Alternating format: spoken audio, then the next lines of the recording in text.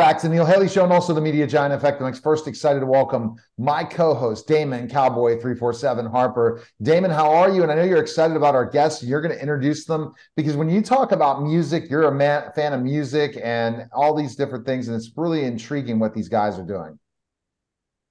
Oh, absolutely. I'm honored to be here. Ladies and gentlemen, I'm super honored to share space with Brother Rossell and Brother D Brown of Supernova.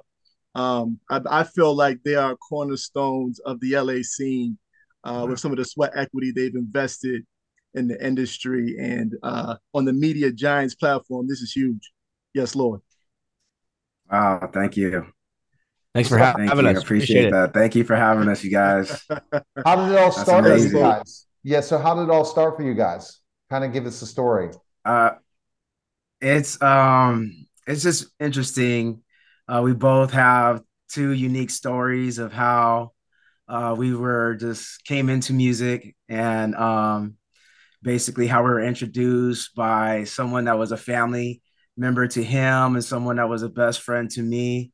And the moment we were put together, that supernova just happened. And so, it's a long story that probably could take the whole show, but to break it down in short terms, we just kind of connected through a mutual friend of ours or family member to Davey, and he recognized the talent, and he brought us to together basically in some way. Wow. Yeah. So sometimes it's just that story about that friend that's always saying, "Oh, you got to meet that my cousin. You got to meet my cousin." You always have Yes, that Lord. friend that's always trying to pair you with somebody. You got to meet my cousin, and it's just weeks and months go by, and finally that opportunity happened where we're in a studio session. It's like, remember that cousin you were telling me about? Why don't you bring him on through? And he Right. brought him on through, and it happened to be Davy Brown, and it's just the magic happened instantly. All right, all right. Neil, you don't mind if I dive Go. right in? Go ahead, dive This is in. Go, go, this is a go. blessing, man. Um, yeah, man. I want to get the juices flowing. Yeah. Brother, I'm gonna start with Brother Rossell. I've caught some of your work growing up. Just Oh, off wow. of the Fergie story off of VH1 a long time ago. But Wow. there's this dynamic I have to ask, like, having the hits that you guys have, allowing yourselves to be in top 40 right now. You got one that's 38, you got one that's 41 on the iHeartMedia. And I saw a segment from Jermaine Dupri. Okay, I'm gonna come a little different with my question.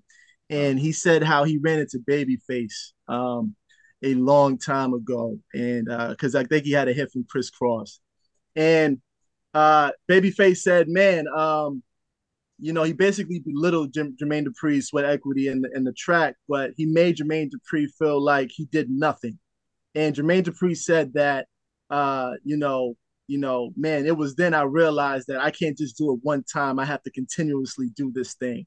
So because of that fact, right, as artists, as producers, as writers, right, does is there like this sense of like, man, underappreciation of your sweat equity because you have to get something done and move on to the next, right? Or because Rossell, right, coming back to the point of why I wanted to start this phenomenal dialogue, because of the fact that you introduced Fergie to Black Eyed Peas, right? The fact that you've done some production work, the fact that you've done some writing, right? Is there this sense of like being present? There's this sense of like being more rooted in gratitude, right? Because you had kind of like a different introduction into the music game. Yes, Lord. Wow. You know, it's that's a good question right there. um, it's kind of like being fortunate to see your own friends uh deal with the kind of ups and downs and the challenges that they went through in the industry. And Right. so it was tough for them.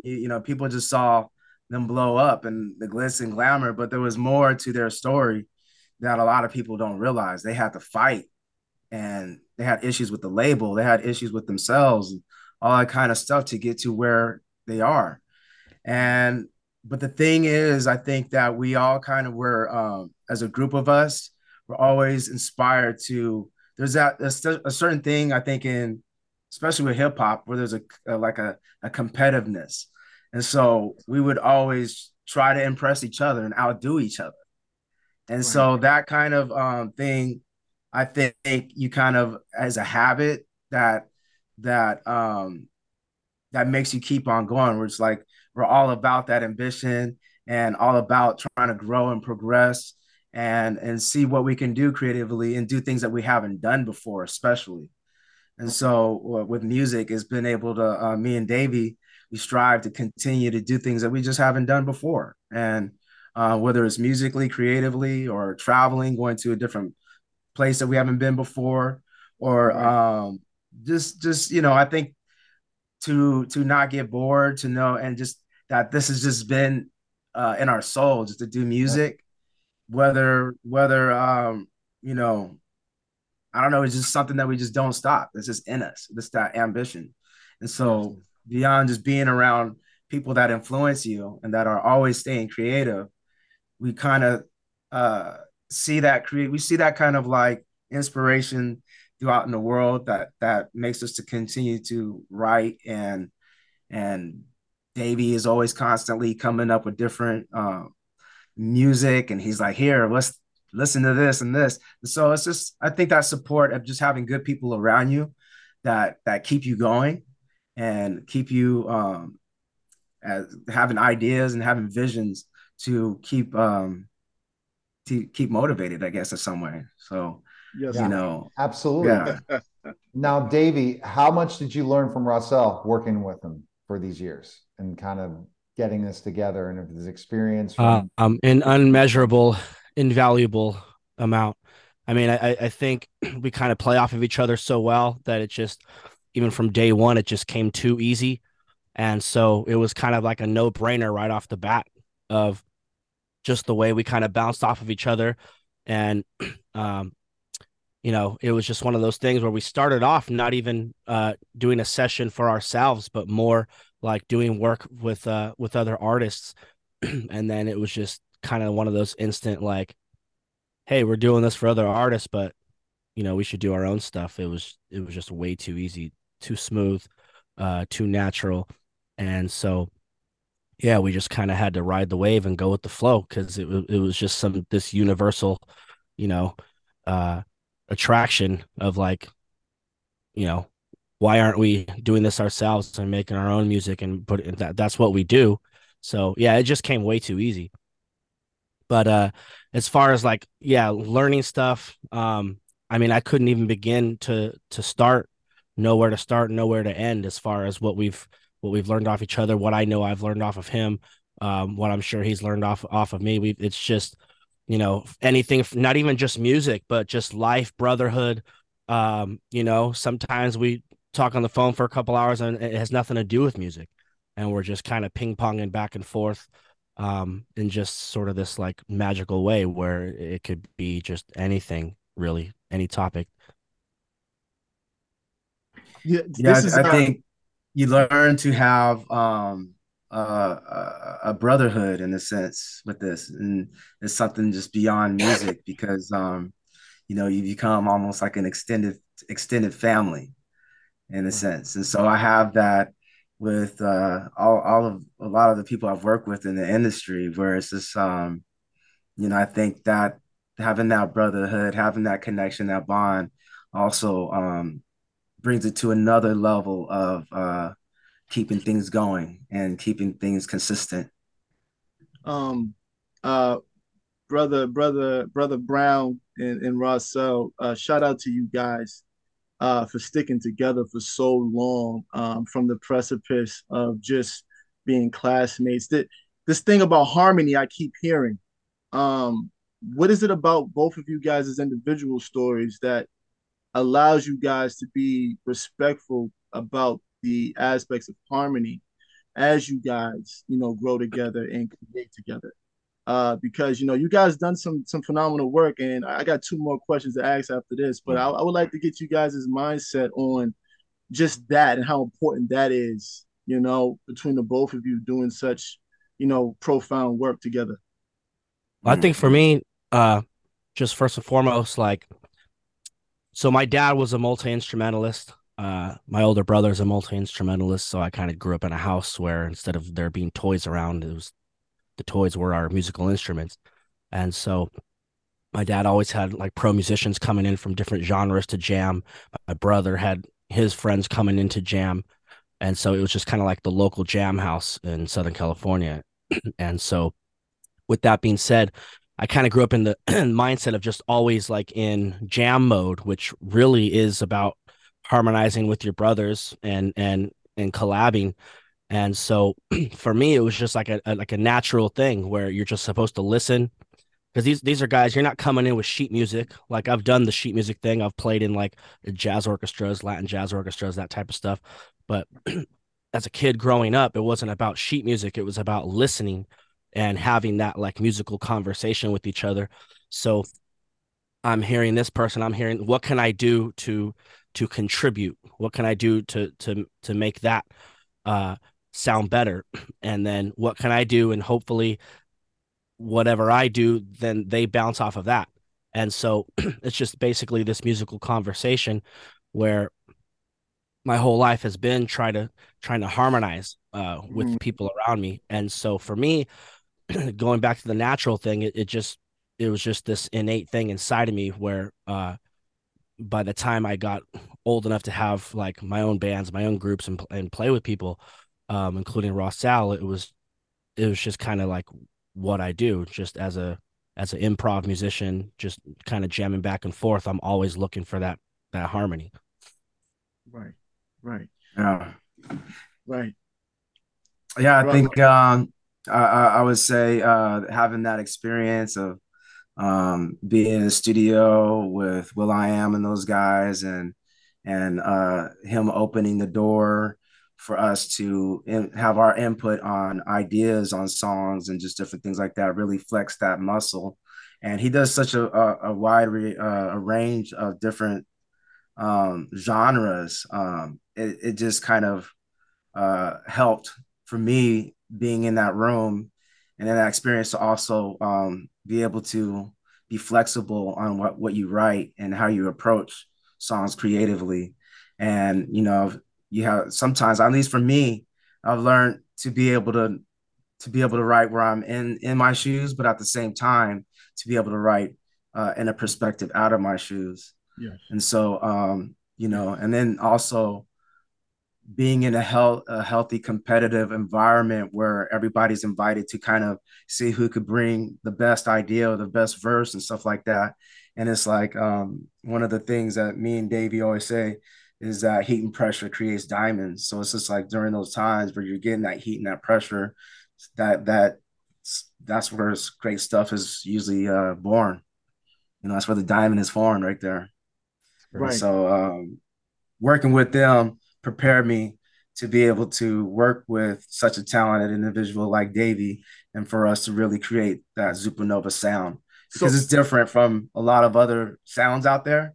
And you have to really be confident on what you're working on and knowing that it has a place and that it could fit in the months of what's happening right now, in a sense. So Russell, where do you see this going? The group, where do you see you guys? What are your goals and stuff that you want to accomplish? We have really big goals, actually, because obviously being around guys like Black Eyed Peas and stuff like that, you can see how they've become such a global success. So that's just inspiration for us to also we're in the process of building our Zupa world, in a sense. Mm-hmm. And so Zupanova is just one part of the Zupa world that we're bringing to the table. So we're going to be doing events. We're going to be doing fashion, and also getting involved with more nonprofits and things like that. But we're pretty much building a Zupa world around Zupanova. Yeah, anything from like setting up our own 501c3 known as the Zupa Foundation, You heard it here first. And because we've been kind of collabing with other nonprofits for years now, most notably ambition.org, which um, primarily deals with like underprivileged youth in the LA area. And so we've just kind of had this passion for giving back. And so we kind of have our own thing with the Zupa Foundation that we're going to link up with some of these other nonprofits as well.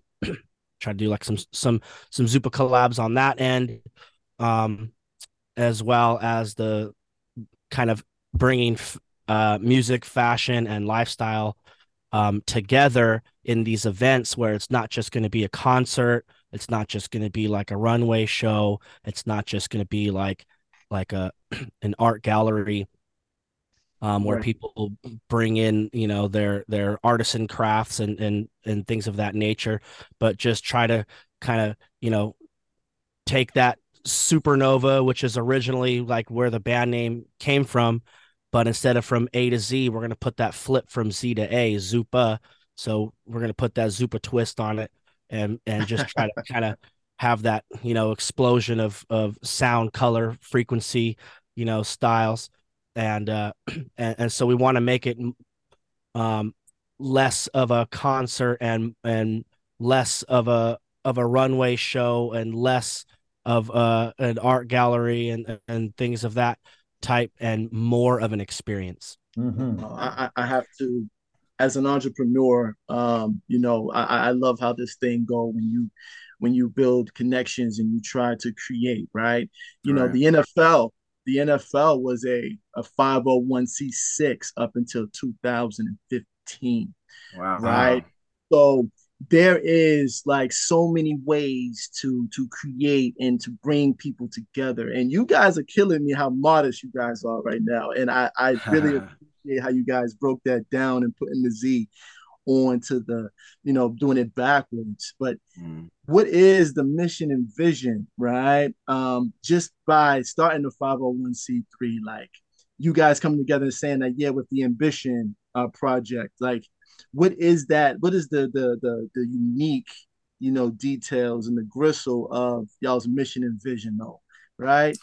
Right. Right now, which we're really excited about is the next song we're getting into is called Zupa Love. And it's just all about spreading love, spreading more love to the world. And so we're in the process right now of putting together a Zupa Love concert series. So the Zupa and a docu series. And so it's going to be kind of like documenting the process of what we're going to be doing now and leading up to next year, because we're in talks with the Commerce of Orange County to do a Zupa Love Festival. So we're Mm, going to be doing a Zupa Love concert series leading up to a Zupa Love festival that will be pretty much documenting the process. And so the thing I think is really important with the youth, especially, and tied in with the nonprofit as well. Like for the past few years, we've been working a lot with the youth and inviting them on to perform with us. Great talents that they'll learn our songs and they'll be rapping the verses and all kind of things like that. So I think it's important for these kids to have the opportunity to be on the same stage as some of this established talent, and they have that on their resume, you know, because it's like, you know, as a youth, you're just trying to chase doing a demo or doing all these things and doing showcases. But if you're able to be on the same stage and open up, or you know, with a big headliner, and you share that, that's something that you have on your resume forever, you know, and giving kids that kind of opportunity, I think, and that experience and mm. that feeling to be on that same stage, I think is important and what we want to provide going forward with the events and things like that, the fashion shows that we'll be doing and providing. Yeah, really being able to open up doors and opportunities that were never open for us. And Yeah. so, you know, to try to give ourselves a platform that, you know, we can kind of you know, give back in that sense of like, for years I was a music educator, and I would teach multiple instruments, and my whole thing was, well, let me teach like all the stuff I grew up wishing that somebody showed me, let me try to show that, you know. and then sort of within that giving, you sort of receive your own blessings of not only, like, let's say, a lot of teachers say sometimes they learn more from the student than the student learns from them, even if it's like a life lesson or something like that, or just like how to communicate with other people, how to reach them in ways that you haven't been able to reach people before, and things like that. And so yeah, ultimately, we basically just want to be able to open these doors and provide some opportunities that we really never had ourselves. All right. Well, where's the best place you guys can find information on you? Where can we go? You can find us at zupanovaofficial.com, and of course, every major platform out there, all the social medias. You can find us at Zupanova, ZUPANOVA. Where are you guys touring? What cities? You're going to be doing some tours too, right? You're going to be going out. We are. Well, we have this month we'll be filming to our Zupa Love music video that we plan on releasing early next month. The next gig we have will be for the Mayfest Festival, which is going to be benefiting caregivers. And so this is in Carson Civic Center on May 7th. And we'll be there. That's in California, as well as right? the Wish Bus. Is Carson here in California? Yeah. Yeah, I have a connection. Carson City. Yeah. I have a great connection. It's a caregiver that's like pretty known, but on 40 different channels, stations, and stuff like that. I'll connect you. I'll let your publicist know, because he's really into the caregiving end. And I also use you guys to reach out to, oh my gosh, I'm thinking of the guy's name, Celebrity. He's doing a caregiving show too. So that's fantastic. What you guys do. Please connect us, because I'm actually also that's what I do too. I'm also a caregiver outside the artist. Oh, you have to meet caregiver Dave Nastani. I have to introduce you to him. Yeah. Okay, that'll be great. Excellent. Love to invite him out, especially. He lives in LA, so he can come out and all that. So I'll make that connection with your publicist. All right, guys, we appreciate it. Best of luck to you. Hey, thank you. All right. Hey, thank you very much. Thank you, guys.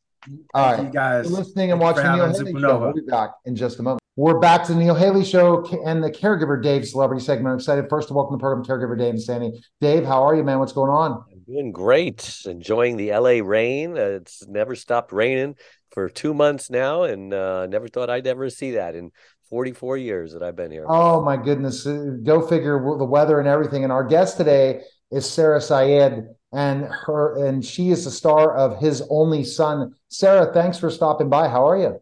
Thank you so much for having me. I'm very good. And yes, I just came from LA. It was unreal. Dave, I hear you.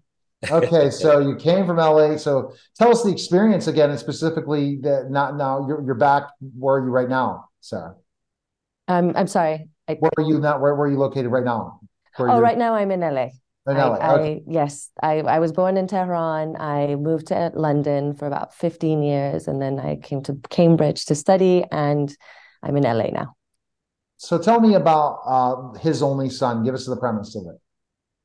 Well, His Only Son is this, for me, I would say personally, it was like a beautiful spiritual journey for me as an actor, as an artist, but also I feel like it's a very important story told through the narrative of a biblical narrative of these characters who for the longest time, for a lot of us, have been these like superhero distant, these grand characters that we couldn't really relate to. But I've always obviously loved the story, and I had done it even in school as part of our theater group. But the beauty of the film, I believe, is the story of Abraham and how he and his devotion to God and his commitment to his vocation and his search for truth. And throughout this journey, he's told that he needs to prove himself. He needs to show that he's all in. And so he's asked to sacrifice his only son, who had who he conceived with Sarah. They had for years and years been trying, and this journey of having having Isaac was cumbersome, to say the least, and it ended up being his biggest sacrifice. And so I don't want to tell you. I mean, I know everyone knows the story, but the beauty of the film is that during every frame, throughout the entirety of the journey, you still question whether this is going to happen and whether he's going to do it. And I think the dynamic between Abraham and Sarah is just one of true love and commitment and devotion to one another that everyone can relate to, and the struggles of being part of a relationship and have to strive through the complexities and challenges of life. Sarah, is this a movie that Christians will enjoy, that Muslims will enjoy, that Jews will enjoy? Absolutely. I mean, I was personally, I was born Muslim. I grew up in a society where I felt like in a lot of ways that religion didn't and it was very oppressive for me. And I believe that God and religion has to free you in order for you to be of service to causes greater than yourself. Right. And for me, I believe this film is a beautiful journey. Whether you're a believer or non-believer, you find this sense of spiritual awakening, but also it feels like it's an invitation to right. come and observe and be a part of it. In Farsi, the word for God is Khoda, which is short for Bekhoda, which means come to oneself, come to yourself. And I think this film is a beautiful homage to that. No, definitely. So talking about the filming of the film, we talked about the premise. It had to have been a challenge, right? It's not the oh my God filming to try to really depict that time period, have the right background, all that. So explain that. Yeah, I mean, David, Roman, everyone on the team, everyone in the crew, they did such a beautiful job. I watched the film for the first time yesterday. Sadly, I missed the premiere because I was on another shoot. I couldn't believe my eyes. I mean, I knew what they were capable of, but to go back to how we had to do it in the heat of the desert with the bare minimum, obviously in terms of just budget. It was a low budget film. It was such a labor of love from the get-go. Everyone had put so much soul and love into it that we knew it was going to be something special. But I believe in a lot of ways, and I mean, I don't know if I'm biased because of the fact that I have so much love for the team, but it truly feels like watching a masterpiece. It's so sensual. It's so authentic. Every frame is just so important. There's no fluff. And even though it's a beautiful, long journey, it never feels boring. But yeah, it was a bit of a struggle. I have so many funny memories. I mean, I had to be aged, and so we had prosthetics on my face and jowls and what have you. And David had lots of hair on his face, and it had to be glued on. And I remember in the deep heat of the desert, we would, like, every time we would embrace or come close or kiss each other on the face, my jowl would be stuck on his face and his beard on mine, and we were in the middle of an intense emotional scene that had to be redone all over again. Yeah, it was just so fun. It was just so wonderful. Sarah, I'm a Christian. I love the story. I've read it so many times, the biblical account. Many films have been made about this part of the Bible, but how is yours different? I mean, is it strictly the biblical account? Have you taken creative license? I mean, how is it different from what's out there? I think I have also watched. There was a film that I was absolutely truly in love with, even though now when I think about it, it's historical. I think for me, when I wasn't even. Let me tell you the story. Actually, when I wasn't supposed to audition for the film. I went to this massive sort of structure where they were casting different films. It's a very well-known one in LA. And I just saw the script on the wall and the sides. And as you said, this is a beautiful story. It's very nostalgic for me personally, and I loved it. I've loved it. It's one of those very, as you said, favorite biblical stories of mine. And I got up, looked at the sides, and I was reading it, and Roman, our producer, opened the door, and he was like, are you here to audition? And I was like, no. And he was like, what's your name? I said, Sarah. And he's like, oh, great. We're auditioning for Sarah. Come in. And that the rest is history. It was just pure serendipity from the get-go. The beauty of this, the way this story is being told, for me, really stems from David's devotion to getting the facts historically right, but also his in-depth research with respect to scripture, with respect to authenticity of the characters, of its historical value.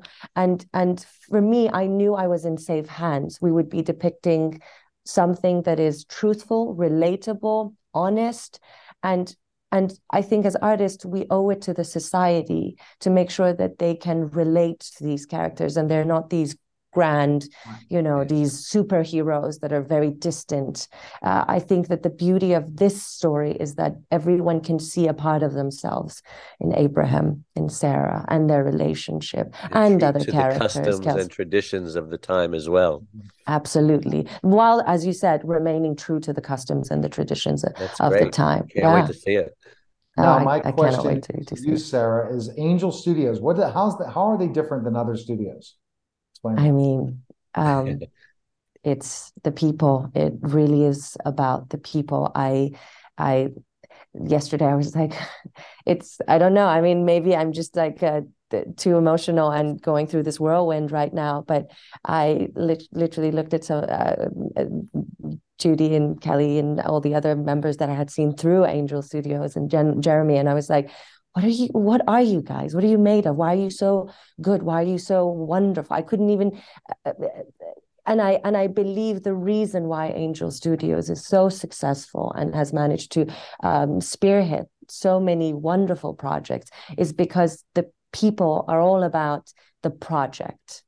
And they take care of their talent, they take care of their crew, they're very respectful, and the stories are important to them because it means that it will change something in the society. It would provoke people to be thoughtful, to have hope and be resilient towards this. And I think just that kind of a strategy, and not it being about profit necessarily in the beginning. I know obviously it's ultimately a business that has to go around, but just from the inception of every project, it's about the substance, it's about the people, and it's about what they can give back to the world. And I think that's what makes Angel Studios so special, at least for me. All right. So Sarah, basically, Dave has another question after I ask one more question. Where can we find the film and stuff? Is it in theaters yet? When is it coming out? It is in 2,000 theaters, I guess worldwide. It's been translated in 15 different languages, if I'm not mistaken. It's tipped to be doing really, really well in the box office. So, I mean, the list, we've actually spoken to the social media team, and we're going to send, basically post a list of all the theaters in LA and all the different cities that it's going to be showing on, but it's going to be fully accessible for everyone. And we're so happy it started from last night. And so we're so happy to see the audience's reaction. So Dave, you have to go in LA to it. That's for sure. Yeah, we're moviegoers every single week. Can't wait. Oh my God, I cannot wait. 2,000 languages for a low budget film. Wow. Oh, I think it's in 15 different languages in 2,000 cinemas. Oh my gosh. Okay. Yeah. Got it. All right. Yeah. So my last question, Dave has a caregiving question. Go ahead, Dave. Of course. So I'm a caregiver to my wife. I believe everyone is either going to become a caregiver or need a caregiver one day. And it happened to me 27 years ago. My wife lost her speech, became paralyzed on one side from a stroke. And I made a lot of mistakes, and it's a tough job. 30% of caregivers die before their loved ones do, and many more get sicker than the ones they care for, eventually need a caregiver of their own. So I became Dave, the caregiver's caregiver, and now host wellness retreats in Acapulco. I've spoken on television 57 times about this topic, preventing your loved one's illness or disease from killing you, etc. How has caregiving touched your life, Sarah? Oh, that's so beautiful, Dave. It's so crazy because in a lot of ways, I was just, as you were talking, I was not naturally, I was thinking about the film and the struggle between Sarah and David and the conversations we were having last night with Nicholas. the beauty of what you're doing. I think we basically come into this life like different planets. We sort of clash into each other, and we're supposed to fulfill each other, not make each other necessarily happy, but love each other and fulfill each other. And the wonderful thing about caregiving is that commitment to love and respect, and ultimately it not being about having the perfect partner, perfect everything, perfect life, perfect circumstances, but devoting yourself to someone that you believe is the love of your life. And it's so incredibly wonderful. I mean, I lost my grandmother to Alzheimer's, and I didn't even manage to go back to see her and be at her funeral. But for years, I remember just watching this this person that was everything to me just slip away. And sadly, she couldn't remember anyone, but she could only remember, she would call my cousins after me. She would call them Sarah. And it's one of those beautiful things that you see the ephemeral nature of life and love, and regardless, it's a beautiful and brave thing, Dave, what you're doing. It's small people like us wouldn't be able to live up to you, but stop it. We do what we have to do. I completely understand, but I'm also in awe and inspired by that. But that's how it affected my life. I watched the most important woman in my life go through that, and it was hard. Absolutely. Well, I have a website now, caregiverdave.com. Anyone who can want to have a support group, you need support, you need respite, you need vacations. So you can look us up at caregiverdave.com. It's a pleasure talking to you. All right. And Sarah, we appreciate it. Where social media can people follow you and find you? I'm on Instagram. I know I have to have a Twitter, but I think Instagram has been cumbersome enough. But my name is Sarah Sayed on it. I'm very currently I was a human rights lawyer before I became an actor, so I do a lot of humanitarian and political stuff for Iran. So that there might be a bit shocked, but I'll start posting film stuff soon. All right. Well, we appreciate it. Thank you again. It is. Thank you. All right. Thank you so much. All right. You're listening and watching The Neil Haley Show, and we'll be back in just a moment. Hi, everyone, and welcome to the special simulcast of The Neil Haley Show and the Love Is podcast. I'm excited to welcome Kim Sorrell, author of Love Is. Kim, how are you? And I know you're excited about our guest. I'm doing great, Neil. Thank you so much. And I am excited about our guest. There are a few things that I know about this man that I'm excited to talk to and meet. Pastor Jay Stewart. I know that he must be a very wise man, because apparently he met his wife in high school and knew a good thing when he saw it. So good for you. You're a patient man. You have 5 kids and 3 grandkids. You are an ambitious man. You started a church in your basement that now has, I believe, 3 campuses and is a large church doing incredible things. And you're extra ambitious because at the age of 60, living out a dream that you've had forever, we get to talk about today. Pastor Jay, welcome to the show. Thank you for coming. Hey, Kim and Neil, thank you so much. What an honor to be with you today and talk about the dream of God. Yeah, right. So tell us more about this dream, when this dream started and how it's finally coming to fruition. Yeah, interestingly enough, it actually started about 40 years ago. And at that time, I was in college, and I'm somewhat of a thrill seeker. And at the time, it just sounded like a really cool, fun thing to do for a college student.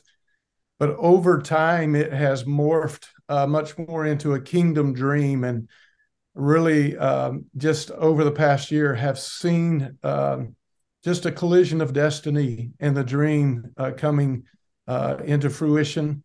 And just now days away from becoming a reality. Wow. So tell us what's becoming a reality. So I'm a card-carrying certified crazy man, but on May the 4th, which is the National Day of Prayer for America, I'll dip the back tire of my bicycle in the Pacific waters at Corona del Mar, California, and I'll begin a 3,400-mile bicycle ride across America, all the way to Charleston, South Carolina.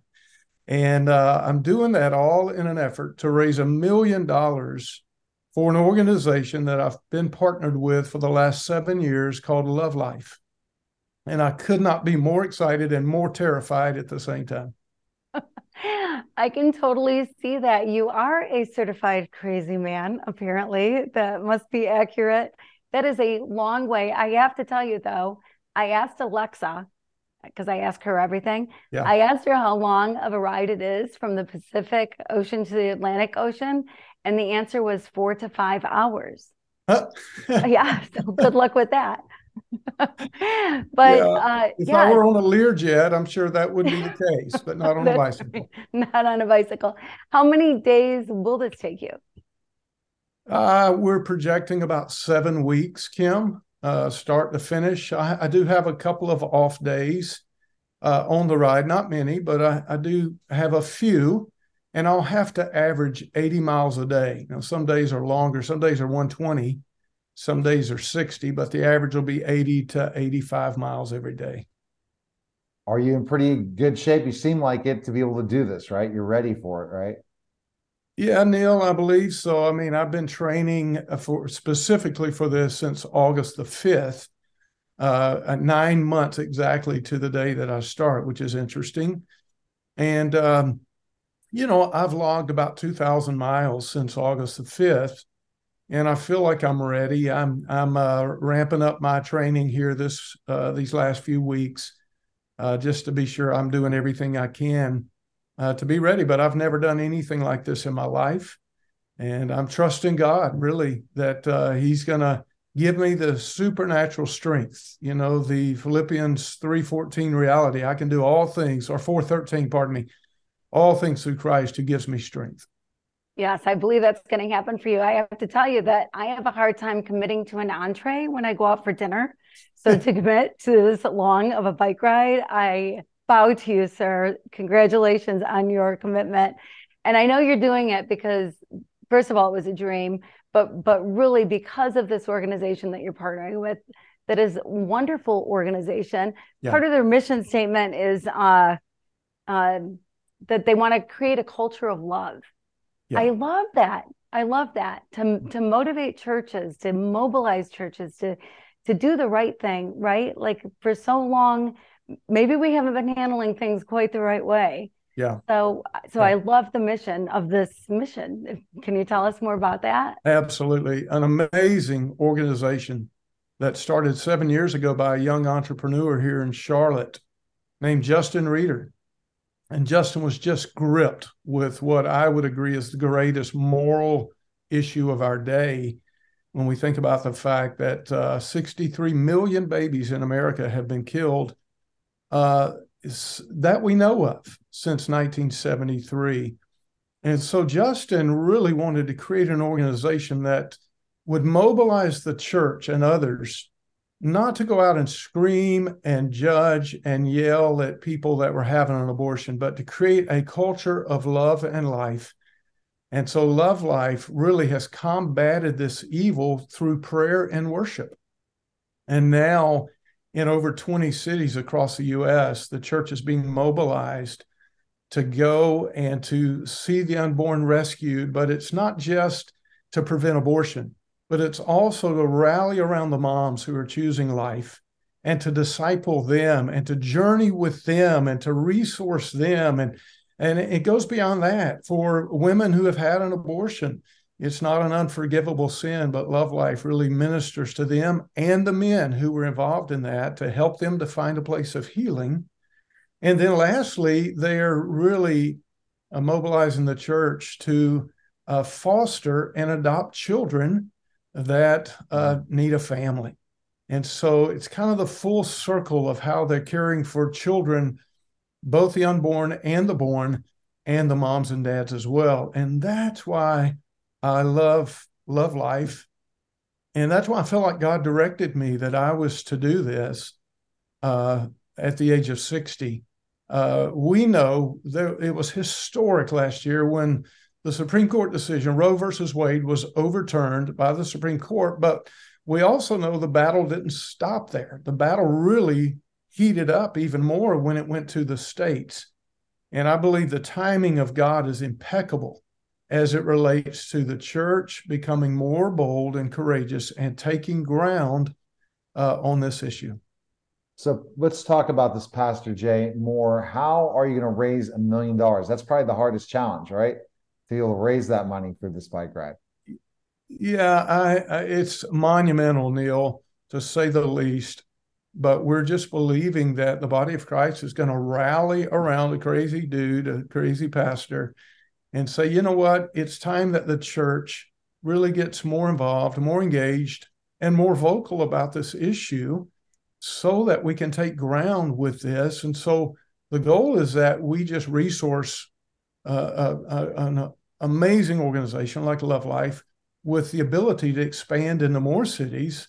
And then another goal that's probably even more important than the $1 million is that we want to see 1,000 House of Refuge churches raised up. So back to the goal of the monetary goal, we're asking that teams across the nation be formed to ride virtually with me. And that's happening. There's teams that are forming all across the country, and people are saying, I'll ride on my Peloton, I'll ride at my gym, I'll get out on my mountain bike, I'll get my kids out on the Greenway, and we'll log some miles with this crazy guy, and we'll help to raise the funds. And they get people to sponsor them. And then also we're just asking pastors and churches, hey, become a House of Refuge church and mobilize your people to get involved. I love that. I love all of it, that you're involving so many people, that people are getting behind what you're doing. I like very much that it's not going and yelling at people who are getting an abortion. Yeah. My word, I think of the kind of the cruelty of that, right? I mean, these poor women that are in these positions, and, to some people, abortion is not a thing, right? I mean, everybody comes from a different spot and doesn't understand, but the emotional scars that can be left are tough. And so to help with that and help with, okay, so you're going to have the baby, now what? I mean, of course, we should be helping the mamas, and we should be counseling, and we should be embracing, and those are the things that we should do. And so I'm glad and happy to hear that there's an organization that is really looked at how things have been done and are changing things. And that's a wonderful, wonderful thing, because statistically, every church in America probably has some women that have had abortions sitting in their pews. No doubt about it, Kim. In fact, 25% of those that are sitting in the churches every week have either had an abortion or been involved somehow in an abortion. And you're exactly right. And it's not the unpardonable sin. The Lord desires to bring healing to those who have made that choice in the past, or those who find themselves in an unplanned pregnancy that might be inclined to run to the abortion clinic. And we're just saying, no, run to the church, because there are churches across the nation that are not going to shame you. They're not going to judge you or condemn you. As a matter of fact, the opposite. They're going to love on you. They're going to surround you. They're going to disciple you, and they're going to journey with you. It's not just, you made that decision, great. Hope everything works out okay for you. No, that's not what this is about. We want to journey with you and walk with you. And every week, Kim, sitting on the front row of my church is a gal who last year at this time showed up for an abortion at the abortion clinic. There were people out there just loving on her. She made the decision, the courageous decision, to keep her baby. And now every week she sits on the front row of our church because she was cared for, discipled, and her little boy is being raised in the house of God. To me, oh my gosh, that is absolutely beautiful. Now, Pastor, how do you get all these churches to be involved? That's another, I talked about the $1 million to raise. How do you have so many churches in this whole ride that you're going to be visiting? It's got to be what an amazing thing to meet so many different people on this journey. Yeah, Neil, I'm excited that all across the country, as I'm journeying and logging those miles every day, I'm going to be able to meet with pastors and others in different cities all across the country and just share with them my heart and why I'm doing this and what Love Life is all about and how they can become involved, how they can be a House of Refuge church And what does that mean? What does that even look like? What does it mean to be a House of Refuge church? And even if Love Life doesn't have a presence in their city, they can still be a House of Refuge church. Even if they're in another country, they can.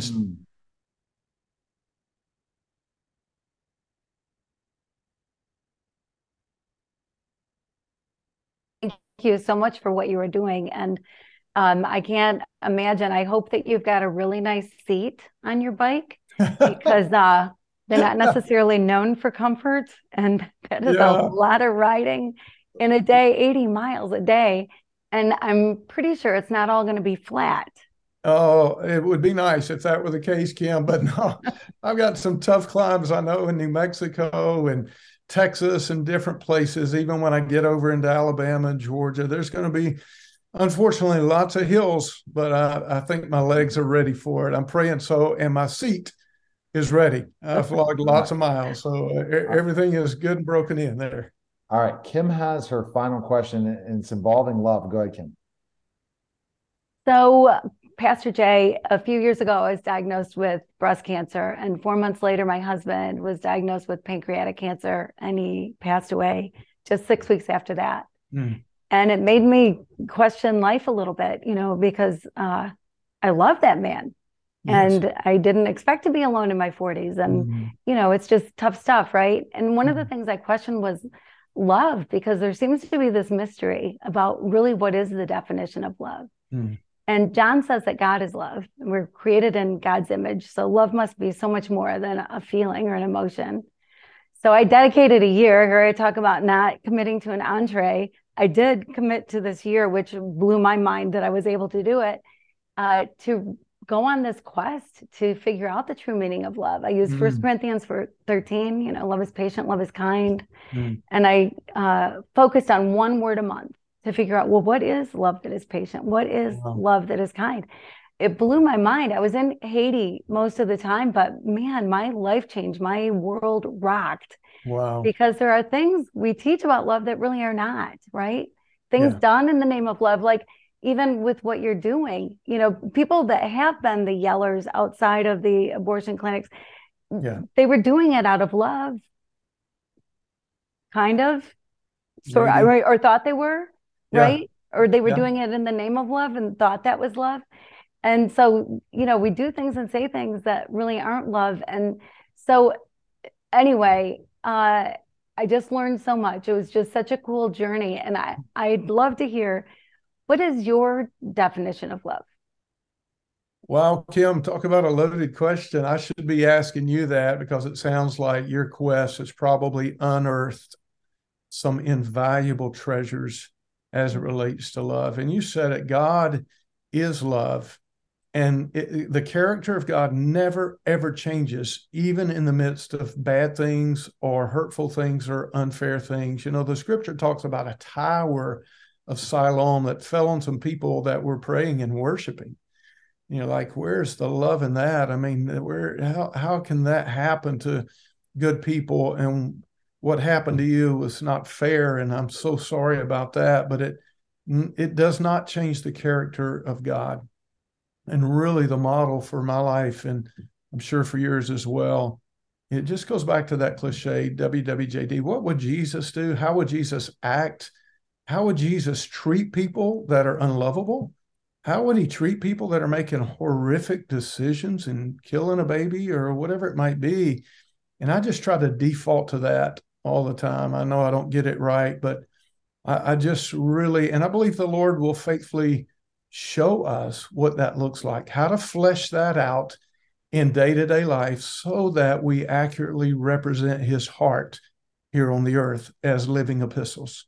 That's beautiful. I love that. And, I actually have wristbands that are WWLD. What would love do? Yeah. Wow. That's awesome. Right. Because Jesus, different people look at Jesus different ways.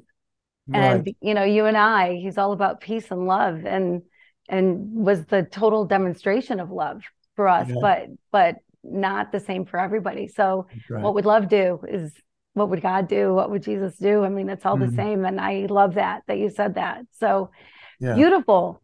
Geez, Pastor, you are good off the cuff. That was really good. That was great. Kim. Yeah. Thank you so much. Absolutely. Where can Pastor Jay, can we find information? People can be part of this whole challenge you're about to do. Yeah, thank you so much, Neil. Please go to the website, which is liferideusa.org. liferideusa.org. There's some great videos, explanations, a way for you to sign up to form a team, sign up to join a team. You can click a button to donate to help us financially to reach the goal. You can find out about House of Refuge churches. All of the information is there at that website.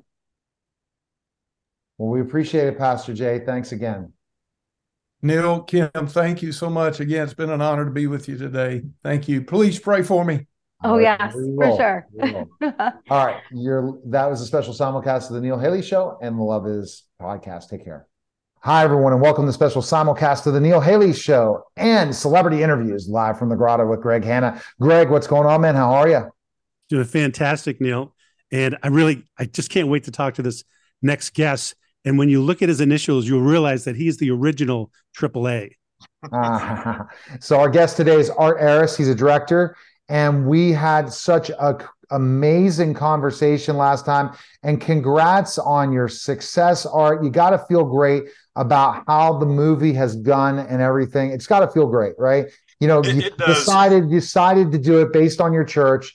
You decide, I want to bring this story because of what you do, and congrats bringing that great cast together and the success in Fathom. So tell us the success, first of all, of Fathom, how you did it. You have top 10. That's got to feel great. Sure. Well, Neil, let me say, first of all, we would not have gotten there without people like you guys. I mean, we just were really so blessed by the incredible PR that we had. But yeah, it did well in theaters. It was to be a one night, but in some places it went like 2, 3, 4 weeks. We just had some really good response. Of course, locally here in Florida, it did well. But anyway, yeah, we had the third highest per screen average and number 10 overall box office. That was 608 screens. If they had given us a full regular movie release, we would have rocked it. We had the third highest per screen average. I mean, there was a Marvel movie out and other ones that we just did extremely well. But yeah, we were grateful. No, that's fantastic. The timing seems just incredible with Christian movies that are coming out, just killing it now, and they're so needed now these days. What can you tell us about like feedback that you're getting from your films and other films of directors that are doing Christian-based movies? That's a good question, Greg. Well, the biggest overarching comment we get, they cannot believe that this is a true story. We just hear that over repeatedly. We just had somebody that's watched it up in Illinois that emailed and said, I kept watching this movie and I kept wishing, I wish this was true. I wish this was true. And then he got to the end and found it was true. He was just blown away. But that was one reason, Neil, I really felt we needed to do a motion picture because it's such a powerful story. The ABC affiliate in Orlando had been over here 7 or 8 times to do stories. And we said to really capture the essence and the epicness of this true story, we felt like we needed a movie. And so anyway, it's now we're on streaming platforms, and I'm waiting to see numbers on that. I don't have numbers in yet from Amazon and Vudu, but we just released, but we're hopeful. And that's the exciting part is people want to do this, and then now when it's released, there'll be other parties, there'll be other communities. We're seeing this in the Christian realm that they're using this as a great way of ministry to put people together to watch these great films. And that's the amazing part of it. It's not just like one person streaming it. It's a bunch of people streaming this. That's the power. Yeah. And the great thing too about streaming, because I just read today that you're in like 180 countries. That's the beautiful thing about streaming. It can just have immediacy to be downloaded anywhere else. But yeah, we are very excited about the story. But the big thing, guys, is we really want to see community impact. And we're hearing great impact. The vice mayor, you asked me what happened. They had a meeting in Nashville. The vice mayor of Nashville was there and other people. And they're saying, okay, what can we do in Nashville? There's a group in Los Angeles saying we got a major problem with homelessness in Los Angeles. What can we look at this model?